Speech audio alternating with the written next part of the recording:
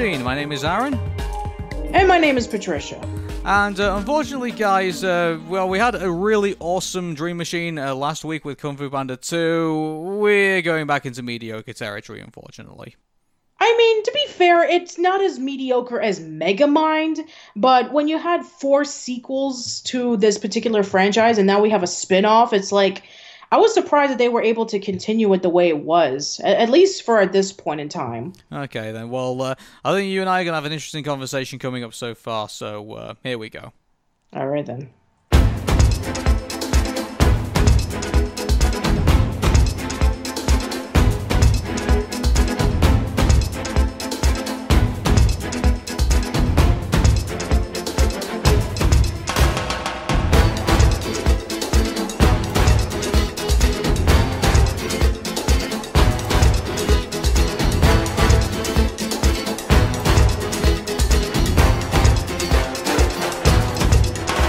So after the success of Shrek and pretty much that going on in its own major franchise, of course there's going to be a spin-off film of one of the characters. Enter Puss in Boots, also known as Puss in Boots, Story of an Ogre Killer, or Puss in Boots 3D, is a 2011 computer-animated comedy film produced by DreamWorks Animation and directed by Chris Miller.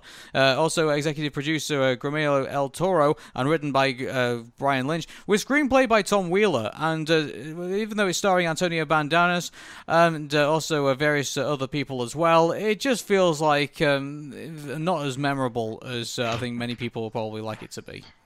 I mean, I thought it was okay, especially with the parts of Puss, but, and you know, maybe some parts of the villains was also pretty good, but I think story-wise, it's just middle of the road. It's okay. It's not horrible. I mean, we talked about worse DreamWorks films like Over the Hedge and Shark Tale, but I think that because the Shrek franchise was just running itself to the ground, and the fact that, you know, this came out like 10 years after the first movie, I think that, you know, trying to put in some fresh ideas, I think that it did some parts of it okay, while others it's pretty forgettable. Yeah. So, the story takes place before Puss actually meets with Shrek and Donkey, and when he was a swashbuckling hero to protect the innocent. The film starts out with Puss escaping from a man who had him in a cage. He narrowly manages to get away in the end, and blows kisses to female cats as he's leaving behind to make his way to the town. So, I mean, throughout this whole sequence, they're obviously trying to make it like he's supposed to be kind of like this, not an anti-hero, but obviously this kind of like heroic, kind of like, you know, character. They're making him out to be Zorro. That's basically the joke, is that Puss in Boots is Zorro because, you know, he dresses like Zorro. He does a little slash with the letter of his name, and he's played by Antonio Banderas, who also played as Zorro in a few of the movies. Okay, here's a stupid question. What was the original story of Puss in Boots? The story of Puss in Boots is that it's about a guy who inherits his brothers inherit like the house and the farmland, and the third brother, all he got was a cat. That's basically it. All he got was just this cat. Oh, now I remember. And so the cat, you know, he is very intelligent, and he speaks to him and says, like, if you give me a pair of boots, I will help you. And so he does. And so he talks to the king, convincing, you know, him to, you know, that, you know, his master is like this great warrior and he wants him to marry his daughter, who's the princess.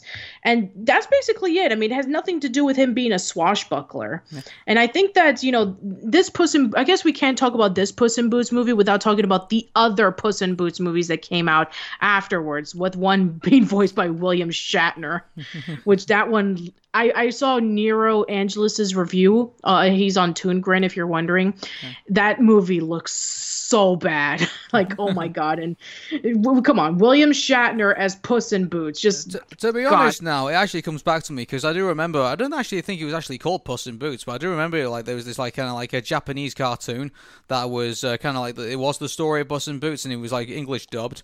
And you can probably tell that the English dub was probably really terrible, and it was not in like its Japanese form at all. Yeah, yeah. And so they did that, and that was on the Children's Channel, which was, you know, that TV channel, very obscure children's channel, which I always keep referring to. No one ever seems to remember. So yeah, but hey, shout out if you remember the Children's Channel, like on Sky Television. So yeah, let me know if you ever remember that. But anyway, going back to Puss in Boots.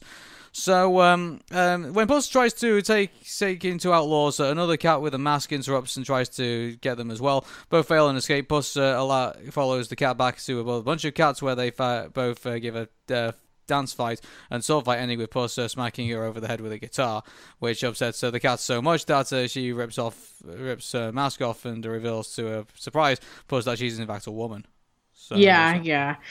So yeah, this is basically the love interest in this movie. So Kitty Softpaws, and it's kind of interesting because Puss would later on have like so many love interests that we've seen in like Shrek 2 and Shrek the Third. So it's actually quite interesting about how it was like this was supposed to be according to the movie, like this was supposed to be like the main love interest, even though that we never see her again throughout the remaining of the movies.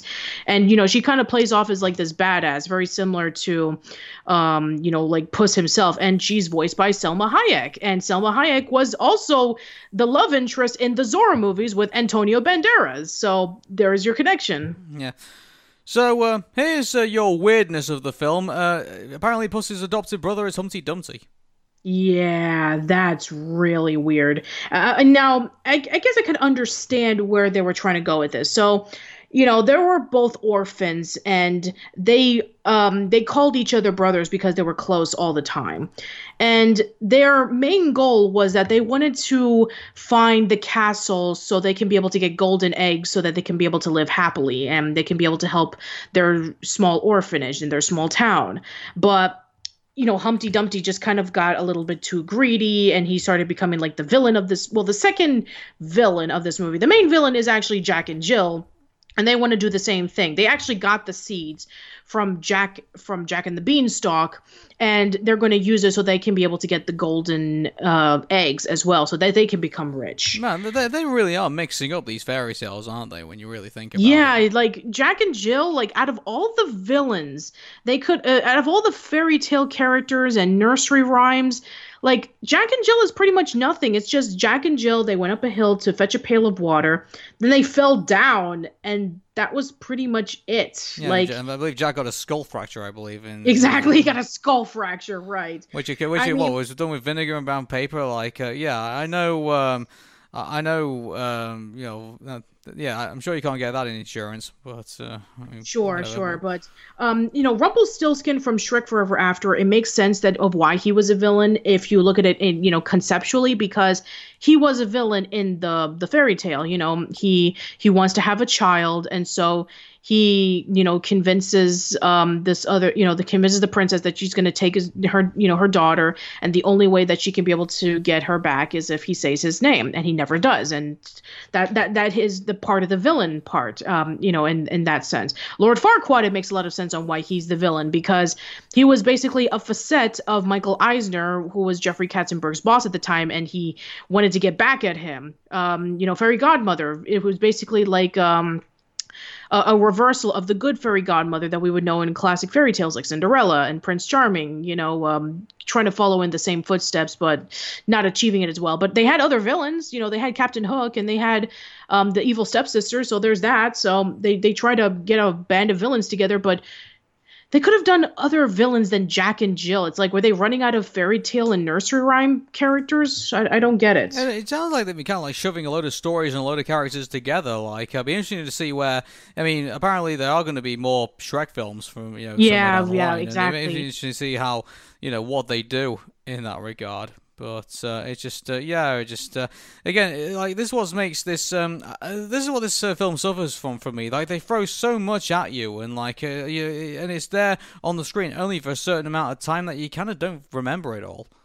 Like, there's a lot of plot points. So you have the relationship between Puss and Kitty. Then you have the relationship between Puss and Humpty Dumpty. Then you have to stop Jack and Jill from getting the golden eggs. And then they decided, we're going to take the baby because the eggs are heavy. And then the goose, who's this giant monster, is going to attack the city. And then it's about like saving the city because they're getting broke, and the orphanage is going to be shutting down, or they already shut down, but the small town is going to be in danger. And then Puss is seen as an outlaw. And, Humpty Dumpty is trying to like conflict himself about like, does he want to do the right thing, or does he want to continue on with his goals because, Puss is his brother. So, yeah, there's a lot of things that are going on in this movie. Yeah. And then they all fucked. Like, it's just... Dude, no. Again, like, there's so much stuff just going on in here. It's like, it's crazy. and just Yeah, and you know, unlike Madagascar 2, in which we thought it was overstuffed, and the reason why was because there were too many characters, and you know, only a few of them were memorable, and the other ones were just throwaway. This one right here, there's only a handful of characters, but there's just too much plot. Yeah, it's just I think it suffers massively because you don't know who you kind of don't know where to kind of focus your attention. I think most of the times, and then you go like while you're trying to concentrate on what's going on the screen, it's like, oh hey, I wonder what's going on in this thing. I wonder what's going on in that thing. Hey, I wonder what's going on over there. When are we going to see this character again? It's like give us some breathing time, guys. You know, and it makes sense for Madagascar 2 to, you know, have that much stuff in it because they had so many characters, and each character had to have their own plot going on. It made a lot, and you know, looking back on it, I guess it does make a lot of sense on why it was just overstuffed, because they were trying to elevate, you know, from the first movie. You know, the first movie was pretty basic, but you know, with you know, they had Madagascar to play around with, and they had multiple villains like the lion and the tour guides and such, and kind of King Julian sort of with the sacrifice and the volcano. But here, you know, there's only a handful of characters, but there's just so much going on, and I think that if they kind of like tone it back just a little bit, I think that, you know, it would have been pretty decent. Like, you know, it would have been, it should have been like a simple adventure story. Like, we get to know the origins of Puss himself. But Puss is already established as kind of like this anti-hero who has a bit of a track record. It's like, why couldn't it be like his first origin story? Yeah, like, you know, when he first started. And here's the thing. You know, he's known as the ogre killer because that's why King Harold hired him to kill Shrek in the first place. He doesn't kill a single ogre in this movie. Yeah, it's again, it's like yeah, I think they were looking at this story and just thinking they're just going to shove in as much as they can. Yeah, I think that I think an ogre should have been the villain in this story, because that would have made a lot more sense for Puss's character, because he was the ogre killer. Yeah, but instead of Jack and Jill, it should have been Patricia, an ogre. the ogres are the good guys in this universe. But this is a prequel. Back then, the ogres were the bad guys. Yeah, it's. I think if they did that, I think they would have. I think they probably would have shot it down and said that. So, you know, well, that'll probably undermine Shrek as like our main character if we have. Okay, fair enough. Yeah, I get what you're saying. It's like if they did put an ogre as the villain, then, you know, a lot of people will be wanting Shrek again, and I guess that they wanted this to be a standalone feature. That's fair. I guess. So, as you probably imagine, where the story is a bit of a headache. Okay. I think that for DreamWorks, I think this was kind of like an 11th hour of trying to squeeze as much of the Shrek film, Shrek franchise as they could right before, you know, the other franchises like Madagascar, Kung Fu Panda, and How to Train Your Dragon would kind of take it over. Out of the 4 Shrek films, Shrek Forever After was the lowest grossing out of the bunch. And I guess that because Shrek had already like run its course, they thought, hey, let's see if we can be able to do the other characters. And Puss in Boots was the most popular out of the bunch, which I'm glad, because if I would have seen a movie just focus on Donkey, I think I would have just like pulled out my ears. Yeah, I guarantee you this. I think they would never have taken a chance, I don't think, with Donkey. I don't think. Yeah. Because Eddie Murphy at the time had a really bad reputation for not leading very good films. Exactly. Some of the movies that he was doing around the 2010s was some of the worst that he's done. Like, he had won so many Razzies, and he had been pretty much just disregarded as like some sort of washed up comedian, and, you know, turned, I'm going to do a whole bunch of kids movies that they pretty much just didn't take him seriously for a long time. Yeah, it's just, it was, you looked at it all and you just thought, I bet Eddie Murphy was looking at all these films that he was doing, he's thinking, yeah, this is my comeback time. Like, you know, like this is going to be my biggest thing since The Nutty Professor, and it just wasn't. You know, Yeah, so I guess it made a lot more sense at the time that they decided to have Puss in Boots as the focus of their movie, and it became a success because Antonio Banderas has a track record of, like, you know, doing good films and pushing to box office. Yeah, exactly. And at the time, wasn't he doing one of the Expendables movies? I think I mainly know him from, like, he do like one of the Zorro films, and then also he did he did Spy Kids as well. Yes, he did. Yeah, exactly. He did do Spy Kids as well. And yes, I was right. He did do the Expendables 3. Yeah. And that came out in 2014. Yeah, and that came out in 2014. So that came out a few years later. So yeah, he was definitely doing a lot of films that, you know, had gotten a lot of recognition for him to be in a lot more roles. Mm-hmm. So, yeah, I think that with focusing on Puss in Boots, I think for DreamWorks it was a bit of a success because after the movie, then that's when they did the Puss in Boots animated series on Netflix. And just like with How to Train Your Dragon, it lasted for like 6 seasons. Oh well. By the way, guys, I've never seen any of the episodes of the Puss in Boots TV series. I have not either. No, so we All can't really I know, comment on that. I just like heard about it from afar, and I was like, "Oh, that's cool." Puss in Boots having an animated series. It's like I can see where they're coming with they're coming from with that idea because Puss in Boots can travel to various places and have a whole bunch of adventures, or if they do want to take it into like that one village that they're at in the movie, then you can have Puss and Kitty and Humpty Dumpty. Oh, well, Humpty Dumpty.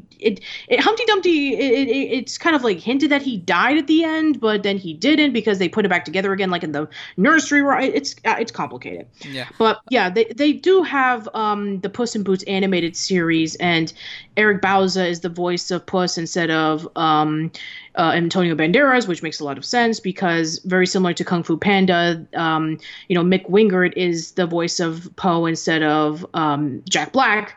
So I take it that very similar to the character of Puss, it would be like him traveling around and having a whole bunch of adventures, which very similar to How You Train Your Dragon. I can see that becoming like a huge franchise in itself, in which like they have a lot of places to go to, unlike Penguins in Madagascar, in which they're just stuck on the zoo. So, I mean, the one thing we have to really talk about not just this film alone is the promotion. Oh God, was there promotion?